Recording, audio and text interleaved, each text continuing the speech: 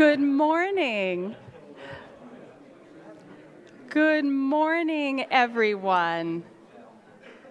Welcome to the Center for Strategic and International Studies. My name is Heather Conley. I'm Senior Vice President here at CSIS for Europe, Eurasia, and proudly for the Arctic region. Let me begin by saying Happy New Year. I am absolutely delighted that this morning's event is my kickoff for the first public events that my program's hosting here in 2016. So we have, I think, a great start to the new year, and I do want to confirm that we did pre-order this weather, so you could be in an Arctic frame of mind. I have to make a confession. Near the end of last year, as we were wrapping up our public events, excuse me, I was getting a few questions saying, hey, you haven't hosted an Arctic event for a while. When are you going to do that again? And I just want to confirm, you ask, we deliver. Not only are we hosting one spectacular event this morning, we're hosting a second Arctic event in the afternoon, and what my staff and I are affectionately calling today the CSIS Arctic Palooza. So we are welcoming you to our Palooza. We at CSIS are absolutely thrilled to be in partnership once again with the Senate Arctic Caucus to hold a series of public discussions during the U.S. chairmanship of the Arctic Council on very critical Arctic issues that deserve a higher elevation and public conversation. Many of you may recall our first discussion was last fall, and it focused on science and our international science research agenda. As we all know, science is the cornerstone of making any sound and wise decisions related to the Arctic. But I'm particularly pleased that we are having today's, I think it's a groundbreaking discussion on national security issues in the Arctic. We are breaking a taboo today because for so many years, and I have personal experience with this, you could not utter the words security and Arctic in the same sentence, or you may have been criticized for attempting to militarize the Arctic. I actually think the opposite. We have to talk about shifts and changes in the national security environment, and they do touch on the Arctic. And of course, we have seen some significant, and I would argue negative changes to Russia's military posture, and Russia being one of the key Arctic actors, we need to understand these changes. But at the same time, there have been some very positive changes in creating new institutions like the Arctic Coast Guard Forum to address a range of very critical soft security challenges in the Arctic, such as search and rescue and oil spill response. And all of these changes really raise important questions about America's Arctic readiness. President Obama made a very significant announcement last August in Alaska when he said that the United States would accelerate the acquisition of an icebreaker, or perhaps plural, icebreakers. This is a major investment to improve U.S. access to both polar regions, but it is an expensive investment, which must be weighed carefully. So, needless to say, this is a timely and important discussion. So if we are calling this our Arctic Palooza, we have some Arctic rock stars with us who will offer their insights on the future of U.S. icebreaking operations as well as national security challenges in the Arctic. We are delighted, of course, to have the Commandant of the Coast Guard, Admiral Paul Zukunft, with us. And later in the morning, we welcome Admiral Mark Ferguson, Commander of U.S. Naval Forces in Europe and Commander of Allied Joint Forces Command in Naples. We have tremendous panelists who I will introduce later in the program that have extraordinary experience that will help us understand these important implications.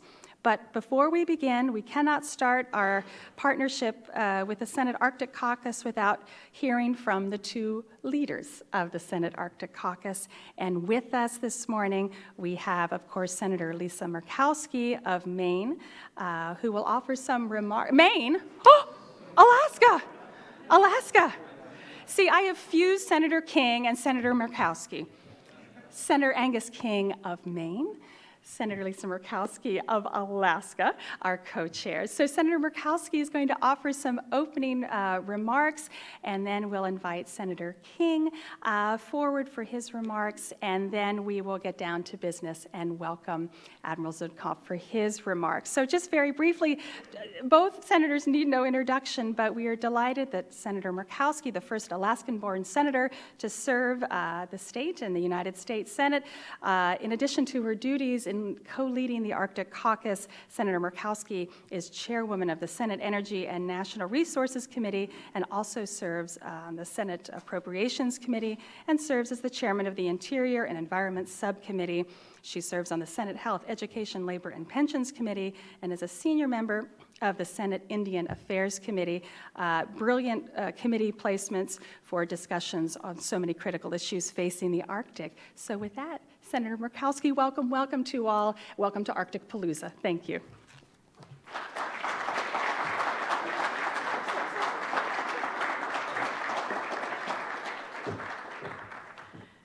Heather, thank you. The slip about Maine is okay. As Senator King and I have said multiple times, we are your bookends.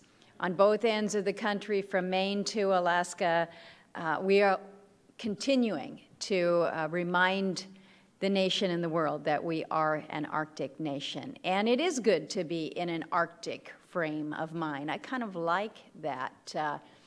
The Arctic Palooza, I'm going to be finishing off my week in Seattle at the Arctic Encounter Symposium. I know that several of you in this room will also be with us at that. So keeping with the Arctic frame of mind, I think, is a good thing for us all. Icebreakers. Icebreakers and why we need them. For those of us that are in the high north, it seems like such an incredible question. Why are we even having this discussion? Why don't we have more? What has happened? Where is the urgency? Because for us, it is an integral piece of infrastructure when you are the Arctic. So the discussion that we're having today as we push on this issue, as we remind people of the imperative, is one that I hope is not just contained to those of us with interest in the Arctic here in this room, that interest grows and the understanding as to the need and as to the imperative grows. You mentioned, Heather, the President's announcement in September when he was up in the state, the intention to accelerate replacement of the heavy icebreaker, the Polar Star, accelerate that to 2020. It was welcome news to us. It's something that I have been arguing, many of my colleagues have been arguing for some period of time. And an announcement is good, but what you really need is the money to go behind the announcement. We need to make sure that it's more than just words. I have urged the President, I have urged the Office of Management and Budget to ensure that this 2017 budget request has the adequate funding for new heavy icebreakers, I'm putting it plural, to meet our nation's polar region demands. And we need to be clear on this. This has to be in addition to the current Coast Guard acquisition programs.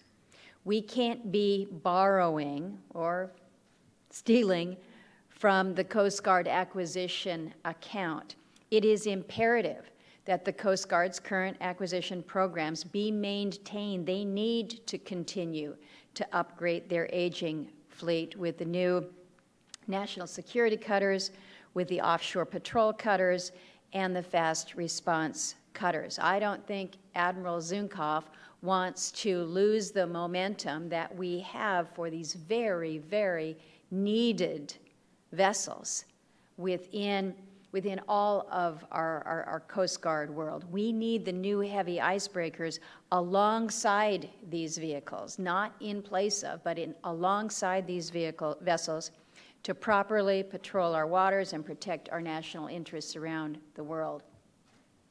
Polar Star, doing good work.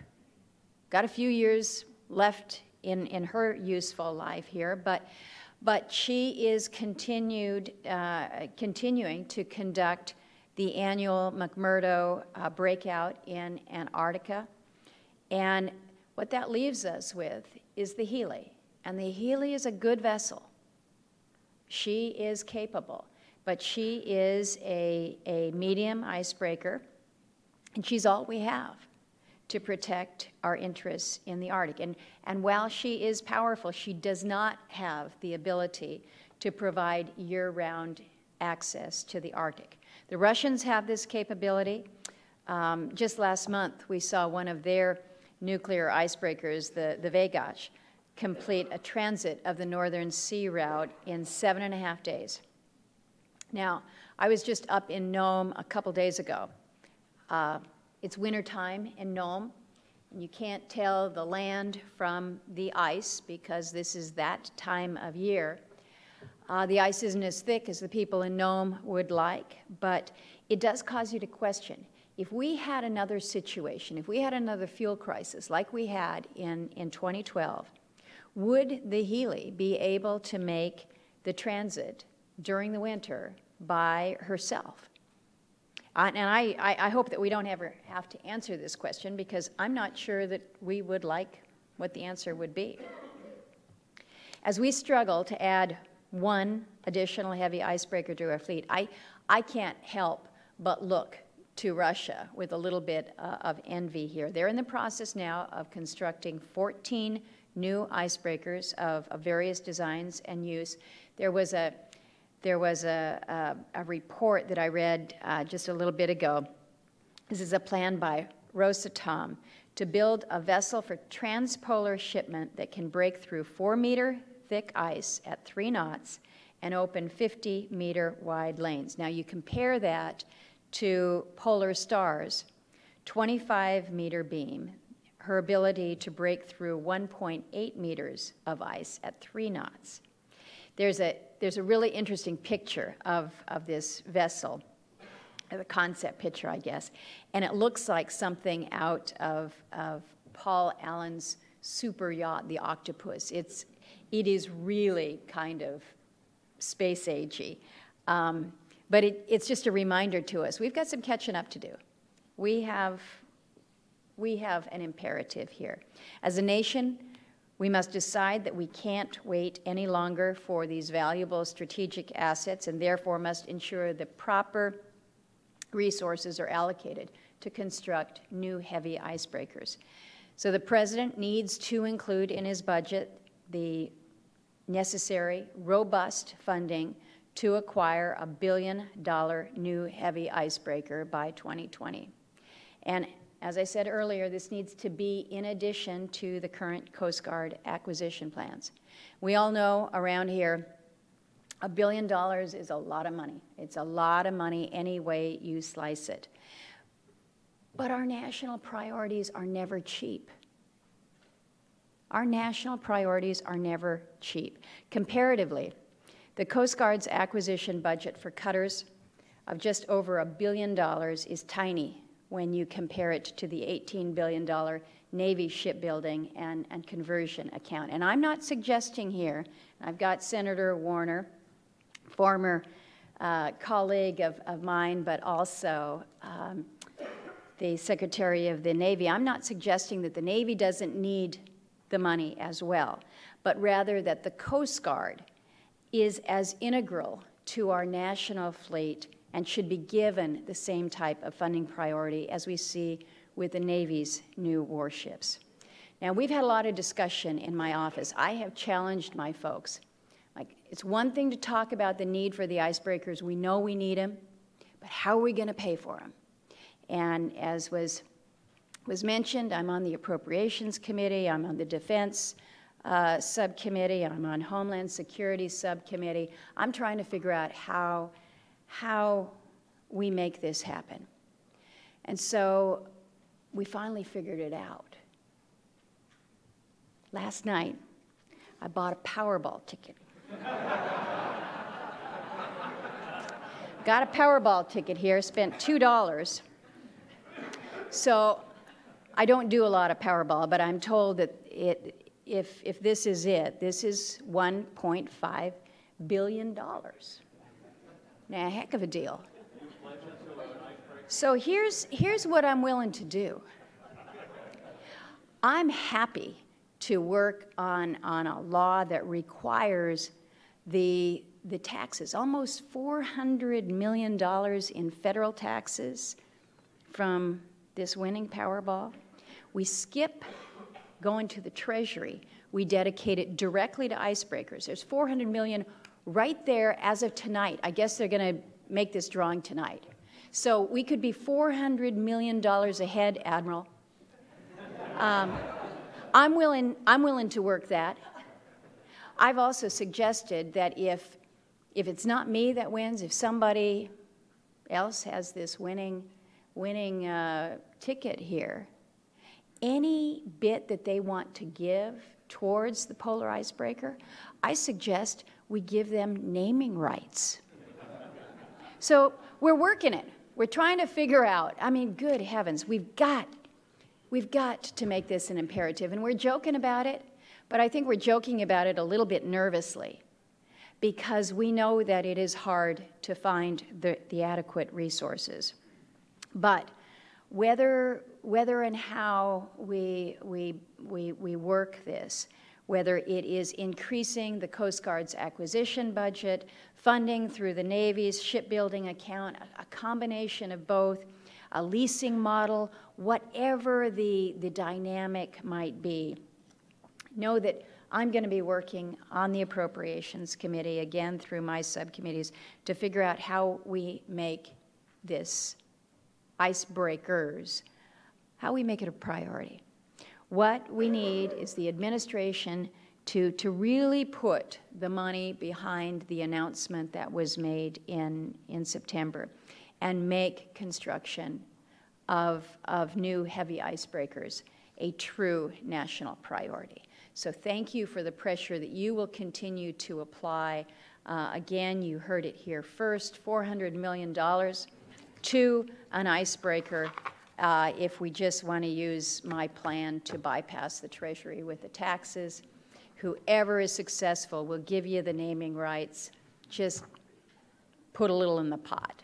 So with that, I will turn to my friend and my colleague from Maine, who has been a fabulous voice on Arctic issues as we have advanced the Arctic Caucus within the Senate. It's indeed a pleasure to be working with him.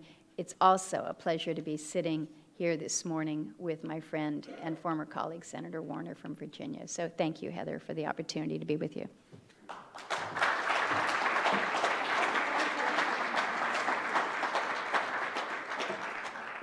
Senator Murkowski, you've inspired me. I may have to go out and get a Powerball ticket just to meet your pledge. Well, if I can take my foot out of my mouth and properly introduce Senator Angus King of Maine, the first independent United States Senator representing the great state of Maine. I think, again, like Senator Murkowski, Senator King sits on some really crucial committees: the Senate Armed Services Committee, the Intelligence Committee, Energy and Natural Resources, Budget and Rules. So I think if we're going to get that tax variety, Senator King, I think you have some power there to rewrite those budget rules.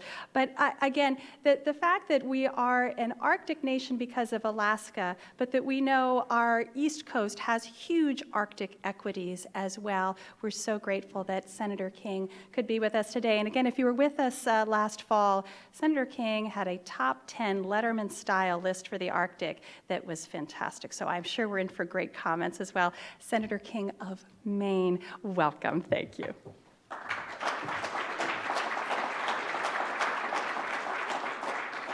Thank you. Well, when I was a little boy, my mother gave me 3 rules for public speaking. Stand up straight, look your audience in the eye, and never follow Barack Obama. Those were the rules. But here we are this morning. It's a little intimidating. This is a very common situation for a senator. Senator Warner, I'm sure, knows this, and Senator Murkowski. Quite often, as we are today, we're invited to speak to an audience where 100% of the members of the audience know more about the subject matter than we do. It's a very awkward position, but I'm going to do it anyway. And when I have an interesting perspective on the Senate because I worked as a staff member at the Senate in the 70s, and in fact was sworn in as a United States Senator 40 years to the day from the day I entered Senate service in the staff of the Labor and Public Welfare Committee in January of 1973. As part of my job for the committee, I was called upon to set up hearings.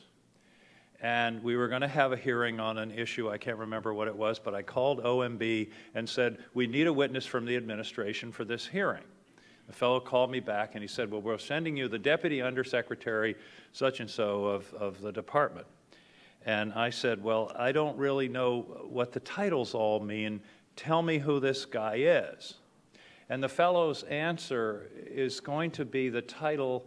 If I ever write a book about Washington, this will be the title. The guy, I'm not making this up, the guy said, he's at the highest level where they still know anything.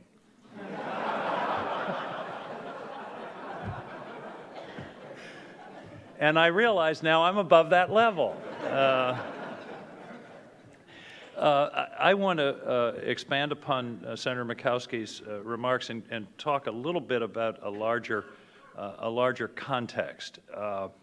30 years ago, 25 years ago, the Arctic was not much talked about for several reasons. The Cold War was coming to an end, so we perceived a lessening of tensions with the then Soviet Union and later Russia. The ice was there in great quantities, and the world appeared stable.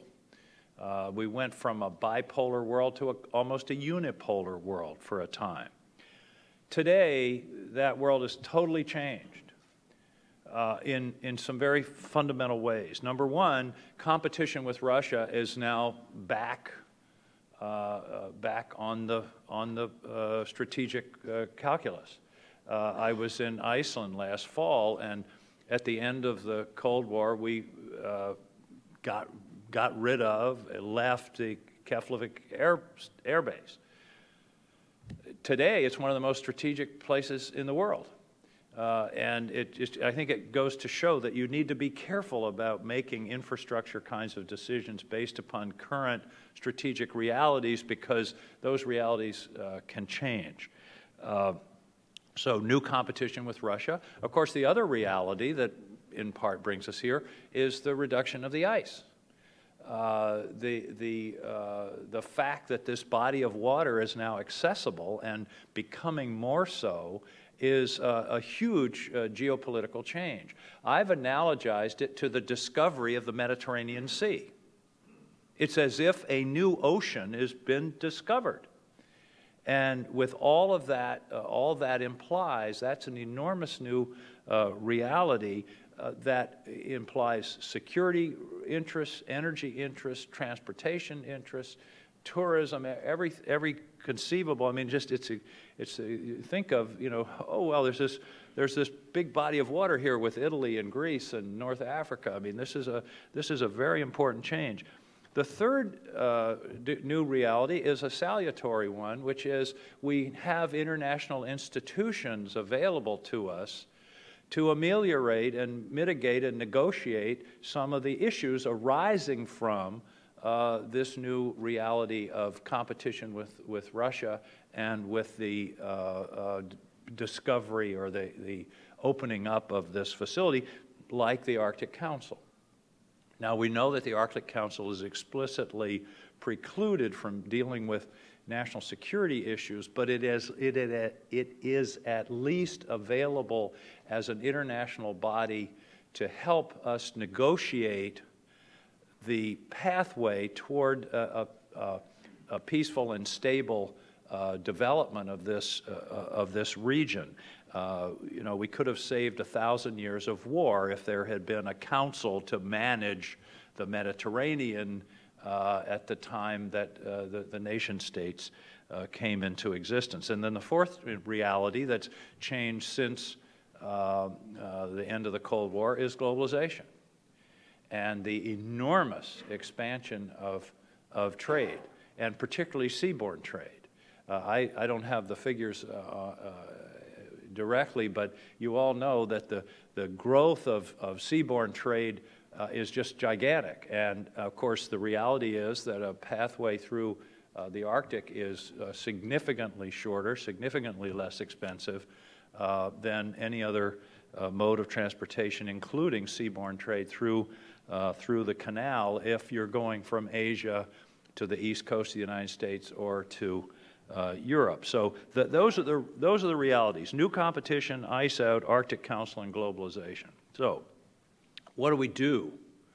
What do we do as a result of these new realities? What is our reaction? Some are very specific, some are not so. The first thing we do is ratify the Law of the Sea Treaty. It is ridiculous that we are standing aside from an international process that will enable us to participate in the resolution of disputes such as territorial disputes in the Arctic Ocean. I have friends in the Senate who feel that any kind of international treaty is an abrogation of sovereignty and a loss of our power, of our freedom to act and act in our sovereign way. I think they misperceive what a treaty is. One of the best examples, I think, is the homely stoplight. Okay? The stoplight, you don't think about this, but when you drive up and there's a red light and you stop, that's a loss of sovereignty. You've given up the freedom to barrel through that intersection. That is an impingement on your personal rights. But by abiding by that law, it allows you to proceed through that intersection without getting killed. Do you see what I mean? You're gaining freedom to navigate without fear of being crashed into by giving up some freedom. And by giving up some unilateral rights under the law of the sea, we are gaining the right to have an adjudication of our claims. We're the ones that are standing on the side. Russia's already getting their adjudication of their claims on the northern route it's now happening, and we're outside of that and have no forum upon which to establish our rights. That's ridiculous. And this idea that every treaty is an abrogation of sovereignty doesn't realize that a treaty is also a gaining of influence and power. That's number one. Let's try to move forward with that. I think we need to use the Council for all it's worth in terms of research, in terms of native peoples, of all the influence and the role that the Arctic Council can play, particularly during the next year and a half of American leadership of the Council. Supporting research is crucial. When I was here last year, that was the focus of my remarks. Believe it or not, those of us in a position to make policy do, in fact, like data. We like information, and we can't make good decisions without good information. And by the way, the plural of anecdote is not data. We really need good science in order to make the decisions that will be to the benefit of the entire region. So supporting research and data is important. We have to ensure that security needs are met. We have to ensure that we have the communications assets, the communications resources. We have to ensure that we're able to have the navigation ability in that region. We need, I believe, forward operating stations on the North Slope, the Bering Strait. We all know that Russia is very actively developing those resources. And it's interesting to me that they're building, how many, you said 7 icebreakers or 14 icebreakers. they're flat broke. Their economy is not anywhere near as strong as ours, and yet they've decided this is an important national priority. And so we need to think about the security implications of this region of the world, where we are, in fact, in the closest physical proximity to, I wouldn't say an enemy, I wouldn't say an adversary, I would say a rival. And I think it's prudent to be sure that we have the sufficient assets to ensure that the security of this country are met. Then finally, my wife tells me that I say finally too much, it gets people's hopes up. But finally, on infrastructure, as I mentioned, communications, forward operating stations, icebreakers. And Senator Murkowski brilliantly outlined that subject, so I don't really need to repeat what she said. There are a couple of things, though, that I think we need to think about. One is that the polar star is nearing its useful life, and it's already been extended. But let's say that we let a contract in the next couple of years for design, then we have construction, the ship 2020, but it's not ready to go into service until 2024, 2025. There's potentially a 5 or 6 year gap there with no icebreaking capacity. Do you see what I mean? If the old one goes out of service, if the Polar Star is out of service at the end of its useful life and isn't practical to extend, and we haven't yet got the new one in service, we've got a period where there's no icebreaking capacity whatsoever. It reminds me of when I took driver's ed, and remember they used to teach you how far your headlights projected, and it's like 180 yards, and if there's a wall at 181 yards and your braking time is 182 yards, you're going to hit that wall. And we've got to think about this, what I call the icebreaker gap, which is a period where we may end up with no icebreaking capacity whatsoever. Senator Murkowski is absolutely right. I love the President's speech when he was in Alaska, when he uttered the word icebreaker. That was great. But as I learned a long time ago, budgets are policy. Budgets are policy. So the real test will be what's in the 2017 budget, which will be submitted to the Congress just in about a month. That's a crucial step. If there's no money there, additional money, I'd love your point, it's got to be additional money. It can't be carving out of the existing acquisition budget. Then we know that we're seriously embarked on a process that will get us where we need to be.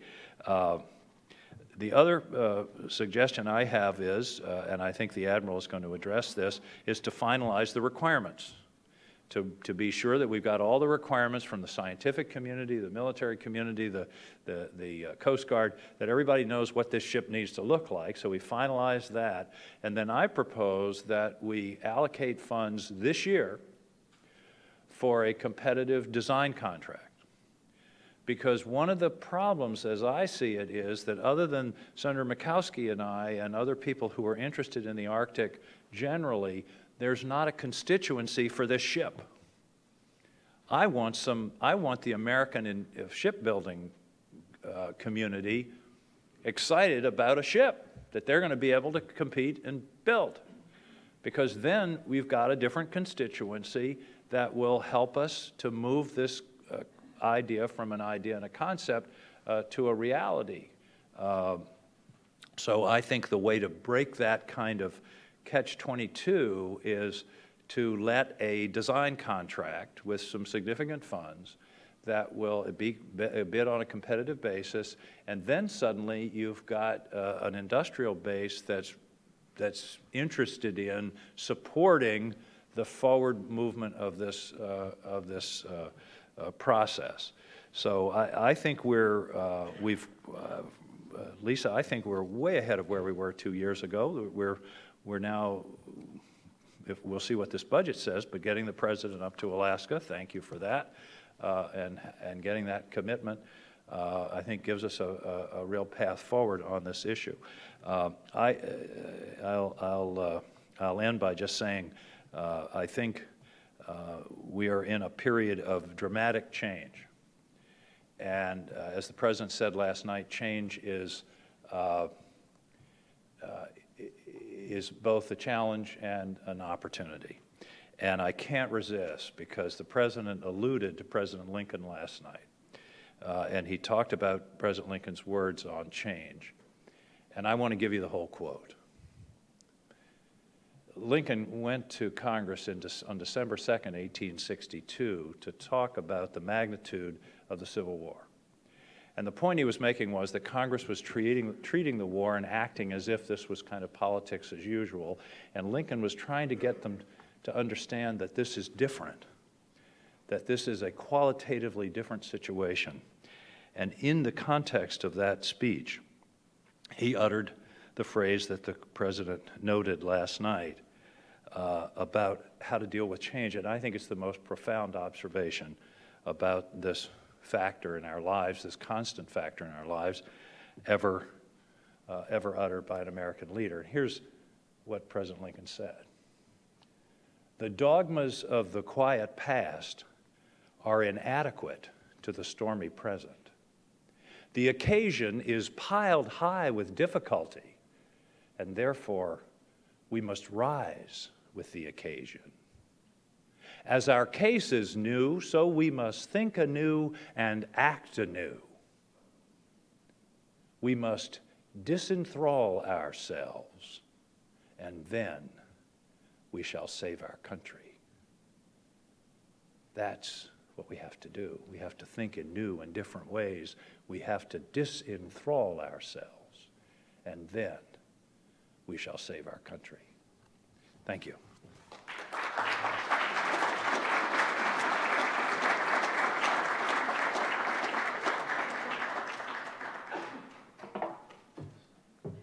Senator King, thank you so much, particularly that last quote, but as well, I will never look at a stoplight the same way ever again. So never thought sovereignty at a stoplight. Thank you so much.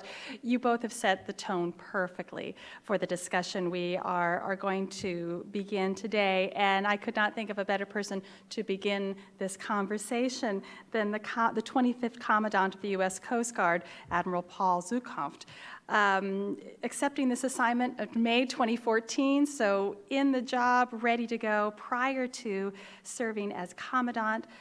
If I may, Admiral Z served as commander of the Coast Guard Pacific area, where he was an operational commander for all U.S. Coast Guard missions encompassing more than 74 million square miles. That's a good warm-up for the expansiveness of the Arctic. In 2010, Admiral Z served as the federal on-scene coordinator for the Deepwater Horizon spill. He directed more than 47,000 responders, 6,500 vessels, 120 aircraft during the largest oil spill in U.S. history. So good warm-up for your present assignment. On a personal note, I have had an opportunity to watch the changes that Admiral Z has put forward in the Coast Guard. He's at the forefront of looking at those challenges that will shape the Coast Guard's response, whether that's on cyber security issues, but specifically on the Arctic. Taking that leadership role, it is not easy, but as we know, the Coast Guard is America's front line in the Coast Guard. And I, for one, have great confidence that we have great leadership in that regard. And again, we're so delighted, Admiral, that you could make time to be with us and share your thoughts on this very important year for the Coast Guard. Thank you and welcome.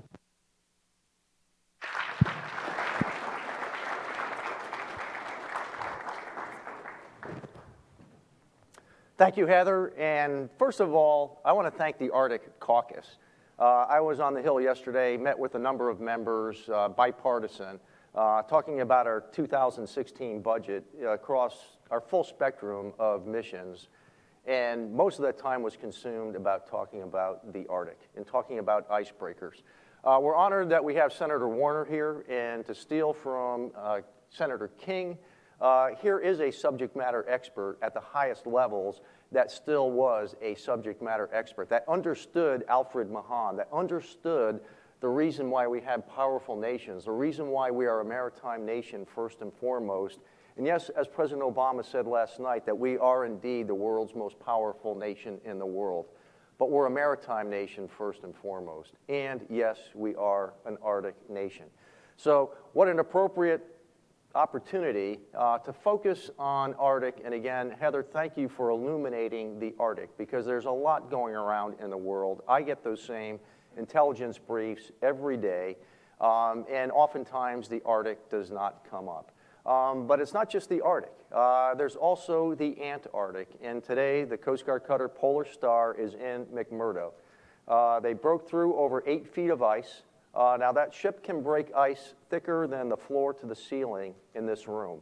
And in fact, it is the only non-nuclear icebreaker in the world that can make that statement.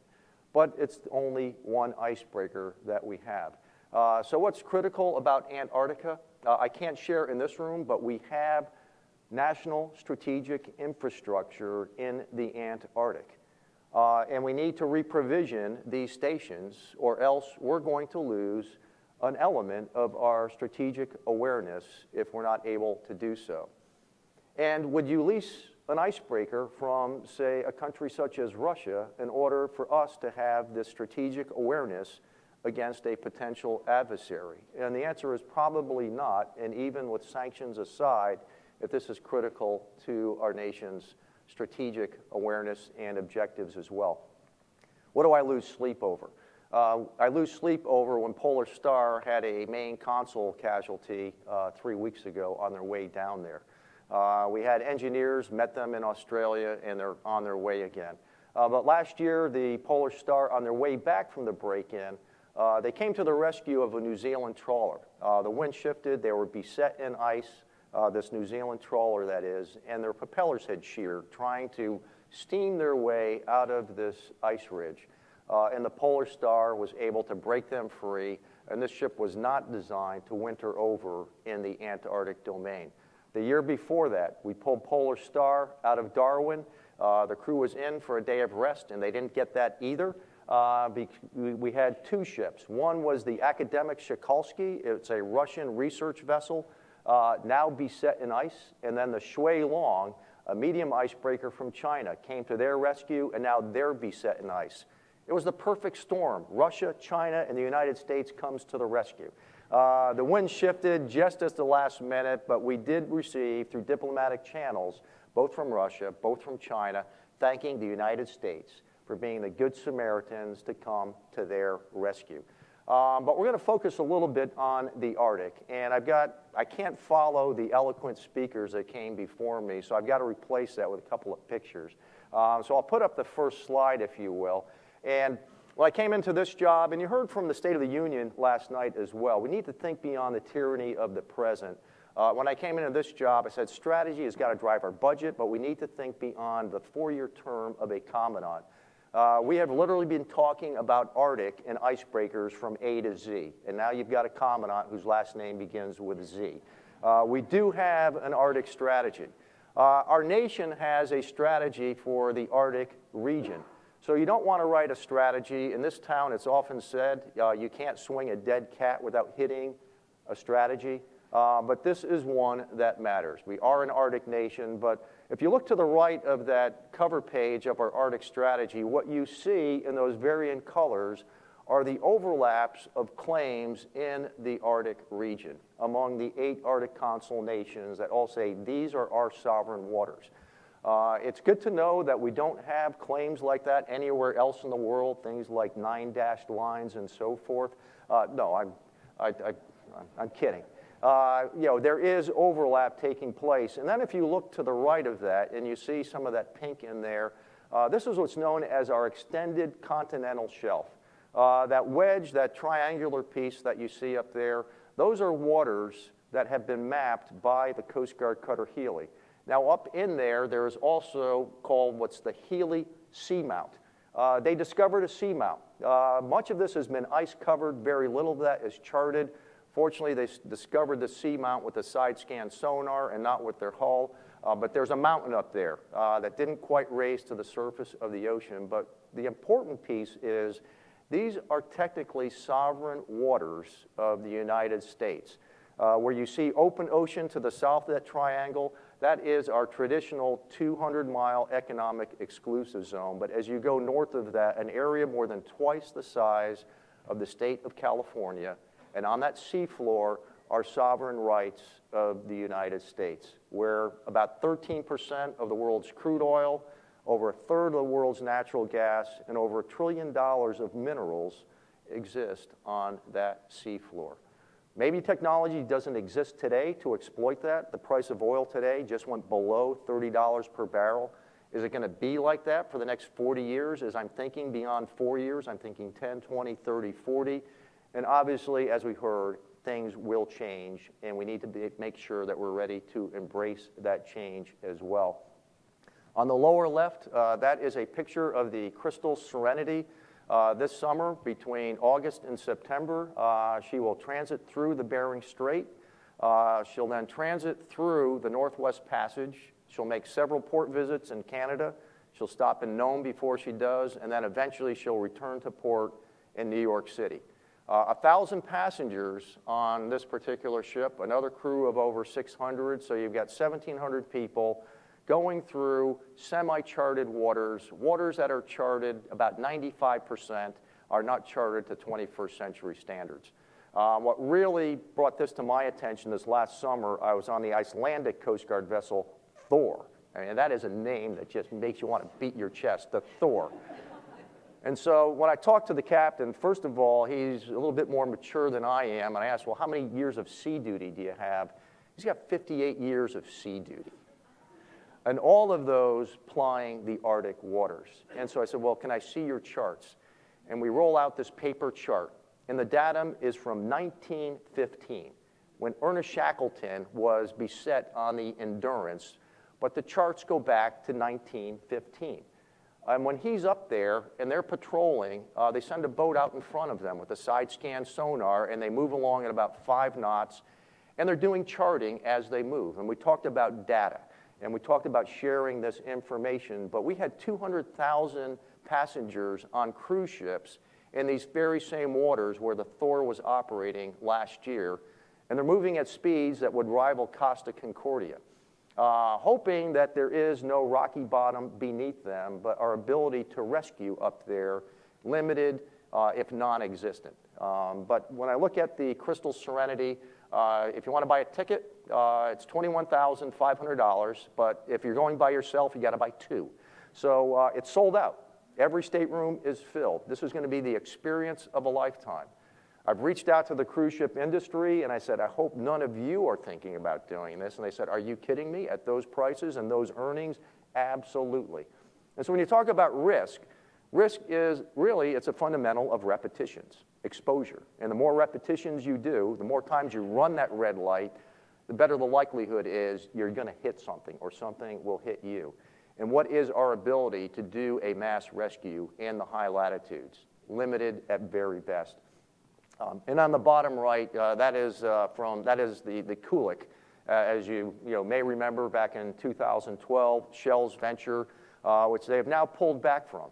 A huge down payment, and I don't know whether price per barrel of oil, but I'm sure at $30 per barrel, this is not a lucrative venture to be in right now, but we did see a tremendous increase in human activity up in the Arctic, over 300%. In an area, the most pristine environment in the world. I've been up there for the last 5 years counting now. And I usually go up to Barrow, Alaska. If you really want to know what's going on when it comes to climate change, talk to the people, the generations who have lived up there for years on end. And last summer, just before we arrived, they had a storm. Now, normally, during that time of the year, there's still an ice field that acts as a breakwater that prevents any coastal erosion. Well, the nearest sea ice was over 200 miles north of Barrow when the storm hit. And so in the middle of a storm, it was actually a hurricane. The winds were over 90 knots, and they're out there with earth-moving equipment pushing silt. So we didn't have seawater contamination inundate the only freshwater Reservoir in Barrow, Alaska. It was nearly a life-changing event up on the North Slope. But that is happening as we look at changes in the Arctic and changes in the world around us. But also change at a point in time where people look to the United States as being that global leader, dating back to Alfred Mahan. But where are we in the Arctic?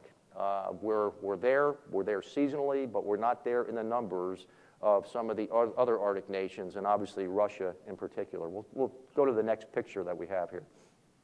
What you're looking at there, that is our inventory of icebreakers in the United States. And so if you look at an icebreaker, look at these in the same way you would our nuclear trident, an SSBN. We've got a lot more SSBNs. I can't say the number, but we got more than that. I'm great friends with Admiral John Richardson.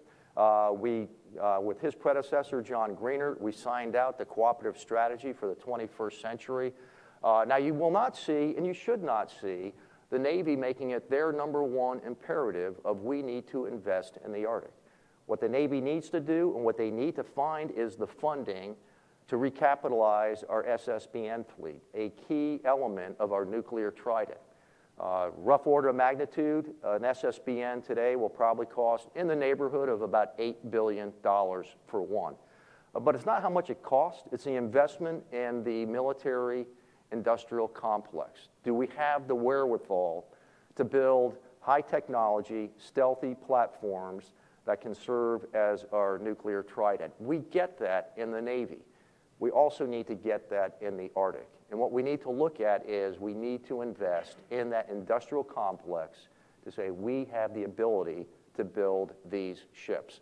Now, I listened very closely, and I played the tape back multiple times. And President Obama, there is an S at the end of icebreakers. But really, there are economies of scale that come with that. But we do see in the pictures this last year, we actually had the Coast Guard Cutter Healy, a medium icebreaker, on the North Pole. If you look very closely where the white is in the stripe, that is the North Pole. There's a real North Pole there. We didn't find Santa Claus. But no, they made it up there. But we used technology. We used overhead imagery, but it's limited up there. And so we need to look at what is our overhead imagery when we're thinking security up in the Arctic. When I say we, the United States. We were able to use unmanned aerial vehicles to fly ahead. We didn't have a helicopter on the Healy at the time, but we used that technology to fly ahead and look for leads in the ice so they can thread their way up there and actually get up to the North Pole. And this wasn't a sovereign conquest of the North Pole. This was in support of a scientific mission in support of the National Science Foundation. The picture below you, that was taken several years ago. That was a pretty heavy ice year when we had 2 heavy icebreakers that were operational. Polar Star in the foreground, that's Polar Sea in the background, and that's the ice pier at McMurdo Station. That year there was over 75 miles of ice, some of it up to 15 to 18 feet thick, which again, only those ships can break in. This year it was about 8 feet thick, and there again, that would take Healy out of the equation if we had to rely on Healy to do this ice-breaking mission in the Antarctica. Next slide. So this is one, wow, that's a good slide too. I really like that one, but I really like the one with the ships on it instead. We'll come back to that one. Yeah, really quick with the trigger there. There we are. Okay, so yeah, so us and them. So what you're looking at is Russia on the left, the United States on the right, and our notional inventory of icebreakers right now. On the U.S. side, the one to the far right, that's a notional icebreaker. To follow up on what Senator King said, in our 2016 acquisition, there is a line item. It's not a big one, but it's enough for me to decide what am I going to do about investing in icebreakers. We're hiring the acquisition staff to do that in hopes that we will have an appropriation in 2017, which buys me a year and a half at minimum to bring in the workforce to design and then acquire a polar icebreaker, or to lease one, or if we need to restore an icebreaker that's currently laid up, the Polar Sea. The Polar Sea is depicted in this particular slide. She is in a shipyard right now. We'll do a material assessment on that to determine whether we bring it back to life or whether we put it in escrow and we use it as a spare parts bin to keep Polar Star, to get back to that gap that Senator King talked about, to make sure we close that gap if we're going to bring a new icebreaker in, that we don't find ourselves in that donut hole where we have no heavy icebreaking capability whatsoever. We just completed an operational requirement document among all of the stakeholders that have equities in the Arctic. That includes Coast Guard, that includes Navy and DOD, it includes Department of Interior, Department of Commerce, NOAA, National Science Foundation, Arctic Council. A lot of people have a stake in the Arctic. And this was to define the requirements. This was not to go around with that Powerball lottery ticket sales pitch to say, I want you to buy in as well. I want to make sure I have stable requirements that I can then turn to industry and say, this is what we need. And we're not going to change our mind halfway into this process and then realize, oh, we forgot to add on this, this, and this. Now, if you're in the shipbuilding business, and some of you out there are, you know that as soon as requirements change, well, then cost changes as well. Today at noon, we will post on FedBizOps a notional acquisition timeline and the requirements for a polar icebreaker. We're pushing it out to industry. So we're giving everybody a head start on this. So even though we don't have an acquisition, we do not have an appropriation for an icebreaker, I am front-loading everything I can do possible to meet the President's mandate of we need to accelerate the build-out of these strategic platforms. And yes, they truly are strategic. We heard 14 icebreakers being built by Russia. But we'll go to the next slide real quick, because I really want to get to some question and answer. We heard that the Arctic Council, it really is about safety, it really is about environment, it really is about stewardship, about the indigenous tribes that exist in the Arctic domain. We have created an Arctic Coast Guard Forum. We're taking advantage of the fact that the United States chairs the Arctic Council, led by my predecessor, Admiral Papp, who leads our U.S. delegation while we chair the Arctic Council for the next 2 years. I work closely with State Department, and here we are signing a general statement that lays out terms of reference, how the Arctic Council nation, Coast Guards, are going to operate in a combined and collaborative fashion. And it begins by we all sit at the table together. What's especially noteworthy, as I'm sitting on the far right, the person two to my left is my counterpart, the 4-star general from Russia, the principal, not a proxy, but the principal. This is one area, and I'm the only service chief that has the luxury where I can have a strategic dialogue with my Russian counterpart. We put Ukraine, we put Crimea, we put Syria aside to focus on the Arctic. We do not want the Arctic to be the next military front.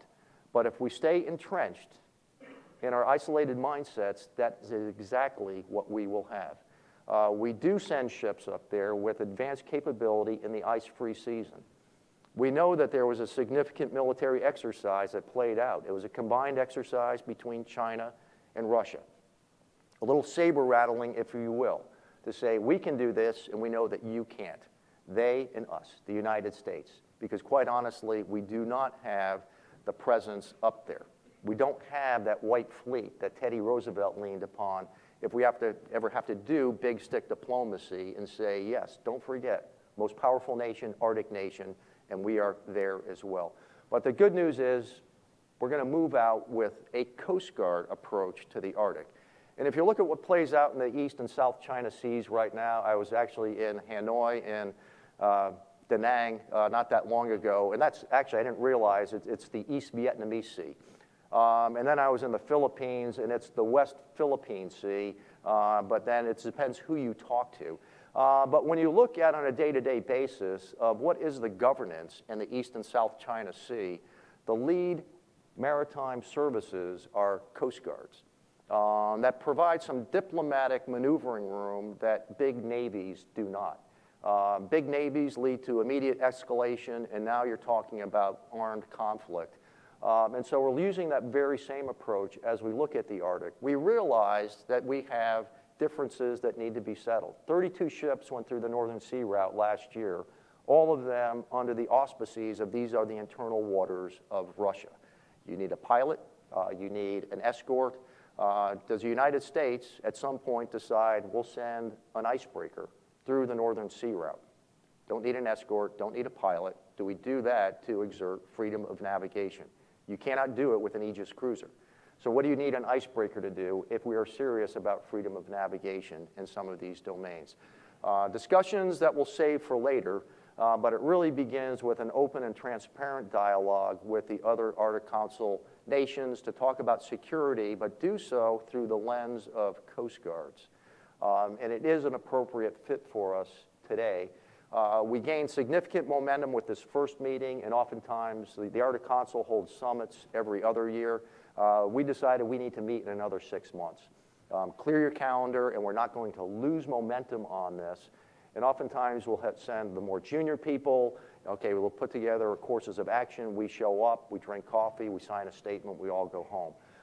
We are going to be the action officers at the principal level to say it is so important today that we are the ones that are going to be the action officers as we frame our security interest for the Arctic domain.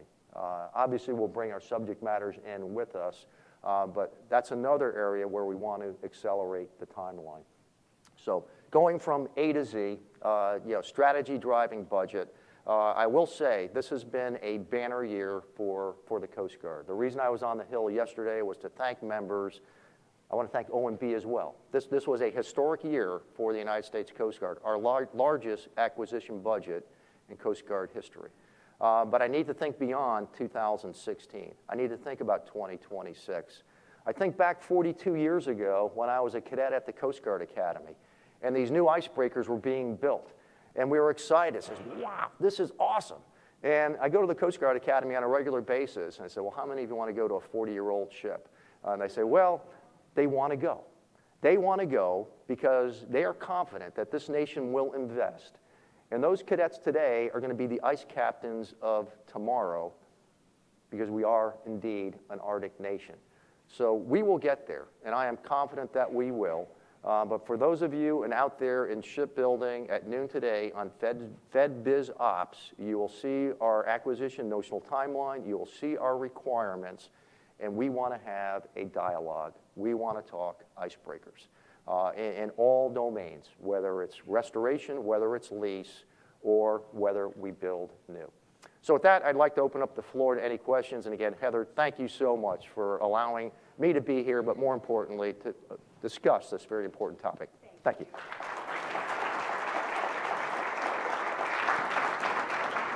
Thank you so much, Admiral. That was fantastic, and we're excited to see noon, see what the timeline looks like. We're running a little over time, so I'd ask if we can just take 2 questions. I know you have another speaking engagement, and we've got some more discussions to have. So does anyone have, I'll take 2 from there and there. If you could please identify yourself and your affiliation, you can direct the question to the Admiral, please. Wait for the microphone. I am Andrea Shalal with Reuters. I wanted to ask you about what you're posting at noon. Is that a draft request for proposals, or is it just a request for information at this point? And what is your sense of the timeline? And can you speak to the sort of urgent calls by both Senator Murkowski and Senator King for whether, that there should be funding in the 17 budget? Can you confirm that there will be funding? It sounds as if there will be if you're moving ahead with an acquisition process. So the package itself, it's called the Polar Icebreaker Industry Package. So this is really crafted for industry to look at what is a notional timeline. I can't speak to an appropriation because I can't speak to the 17 budget, but obviously that is an ongoing dialogue that we're having as I speak. And so we'll see how 17 plays out. If it plays out to our favor, then we march smartly along that timeline that would include requests for proposals coming out within the next 2 years. Which means there may be designs that are already out there. So that is really the nexus of this document, is really to inform industry, full disclosure, full transparency, but it really gets to the issue because there's been some skepticism. Can the United States build a heavy icebreaker today, which we haven't built in 40 years? Can we lay up steel several inches thick that can stay in operation in the most harsh environments for over 40 years. And I've met with a number of our shipbuilding executives, and they're convinced that the answer in the United States, when it comes to can we do it, we never say no. we rise to the challenge. And I'm confident that we will rise to the challenge. It is our job here in Washington, D.C. to rise to the bigger challenge of an appropriation to build this program out. Thank you. Caitlin Antrim, Rule of Law Committee for the Ocean. It's good to see you at another Arctic conference. Caitlin, I never miss you. I have two quick questions. The Law of the Sea Convention, and I greatly appreciate Senator King's endorsement, gives states the right in their exclusive economic zone to set non-discriminatory regulations on passage through or operations in the ice. First question, should we be looking at doing just that beyond the 12-mile limit? Second is, while big icebreakers are the icebreaker for talking about what we need, Russia's list of ships, I think the most valuable ones, once they get past that big ice-breaking task, are their salvage tugs for rescue, for emergency response. Are we looking at that functional single function or multi-function type of icebreaker now, or is that just going to be put off until we get past the renewal of our core fleet? Yeah. So to answer your first question, and you'll find that the other maritime service chiefs all on board with ratification of the Law of the Sea Convention. And even as sitting with the other Arctic Council nations, there was a point in time where the only Arctic Council nation that didn't have an Arctic strategy, so we checked that one off. So now we're the lone Arctic Council nation leading the Arctic Council that has not ratified the Law of the Sea Convention. As we look at what is the United States' role in the conflicted claims, not just in the Arctic, but in the East and South China Sea as well. A number of ASEAN nations are looking to the United States, but tread softly. When I met with our counterparts when I was in the Philippines, when I was in Vietnam, they said, wow, we would love to see Coast Guard cutters. Now, I don't need an icebreaker in the East and South China Sea, but they would much rather see U.S. with a white ship and a racing stripe on it to de-escalate some of the escalating tensions in that part of the world as well. But to be an honest broker and a global player in the maritime domain, it's in our best interest if we ratify the Law of the Sea Convention. So now back to a heavy icebreaker. We heard from Senator King, we need infrastructure on the North Slope. We saw some of the challenges that we're seeing in Barrow, Alaska. We see rising ocean temperatures. What happens to the tundra? Does land sink? Do we see water inundation? So you start looking at a ship as it's your Swiss Army knife, if you will. It's a floating command post. It can do oil spill response. It can launch unmanned autonomous vehicles into the water, into the air. It can do all of those things. You reserve space, weight, and power, where if you need to exert sovereignty, and now it becomes a de facto warship, that might be another capability that we need to look at as well. But we have to really think innovatively out of the life cycle of this ship, thinking 30 to 40 years, what are our equities going to be in the Arctic? And some of these we can't even imagine. When I think back 40 years ago, I was an ensign doing Ocean Station Hotel. We didn't have weather satellites, we didn't have NOAA buoys, and we were the only source for tracking and detecting tropical cyclones. So we came pretty far in my career, but I need to think 40 years ahead. And with the rate of technological change, we need to think of all of those things. But really, that needs to be manifest in this platform. Can we support the scientific community? Can we do all those other things that salvage tug can do, which means it needs to be maneuverable as well. And we also need to look at the environment. We are staunch advocates of the Polar Code. As a U.S. Coast Guard, with that advocacy, we probably want to walk the talk as well. If we're going to be operating with the platforms in that domain, are we in environmental compliance as well? And obviously, there's been a proliferation of more stringent environmental requirements as well, because quite honestly, none of our ships right now are in compliance. And so that is it's a lofty goal, but I think it's one we need to shoot for as well. So this is that Swiss Army knife, if you will, Caitlin, that can do it all, which is why we walk these requirements through every stakeholder in the Arctic to make sure those requirements can be met, and we don't have to do that as an afterthought. And the biggest piece is you reserve space, weight, and power. so then you can adapt to changes in technology, which is usually getting less demand on energy and lighter and more capable. So I'm pretty optimistic with the requirements and with the process that we have in place. I signed that document last week, so that is smartly moving along. And so again, that has advanced the clock probably about 2 years where we would be in any typical major acquisition in federal government. Thank you. Admiral, thank you very much. Please join me in thanking Admiral Zukunft.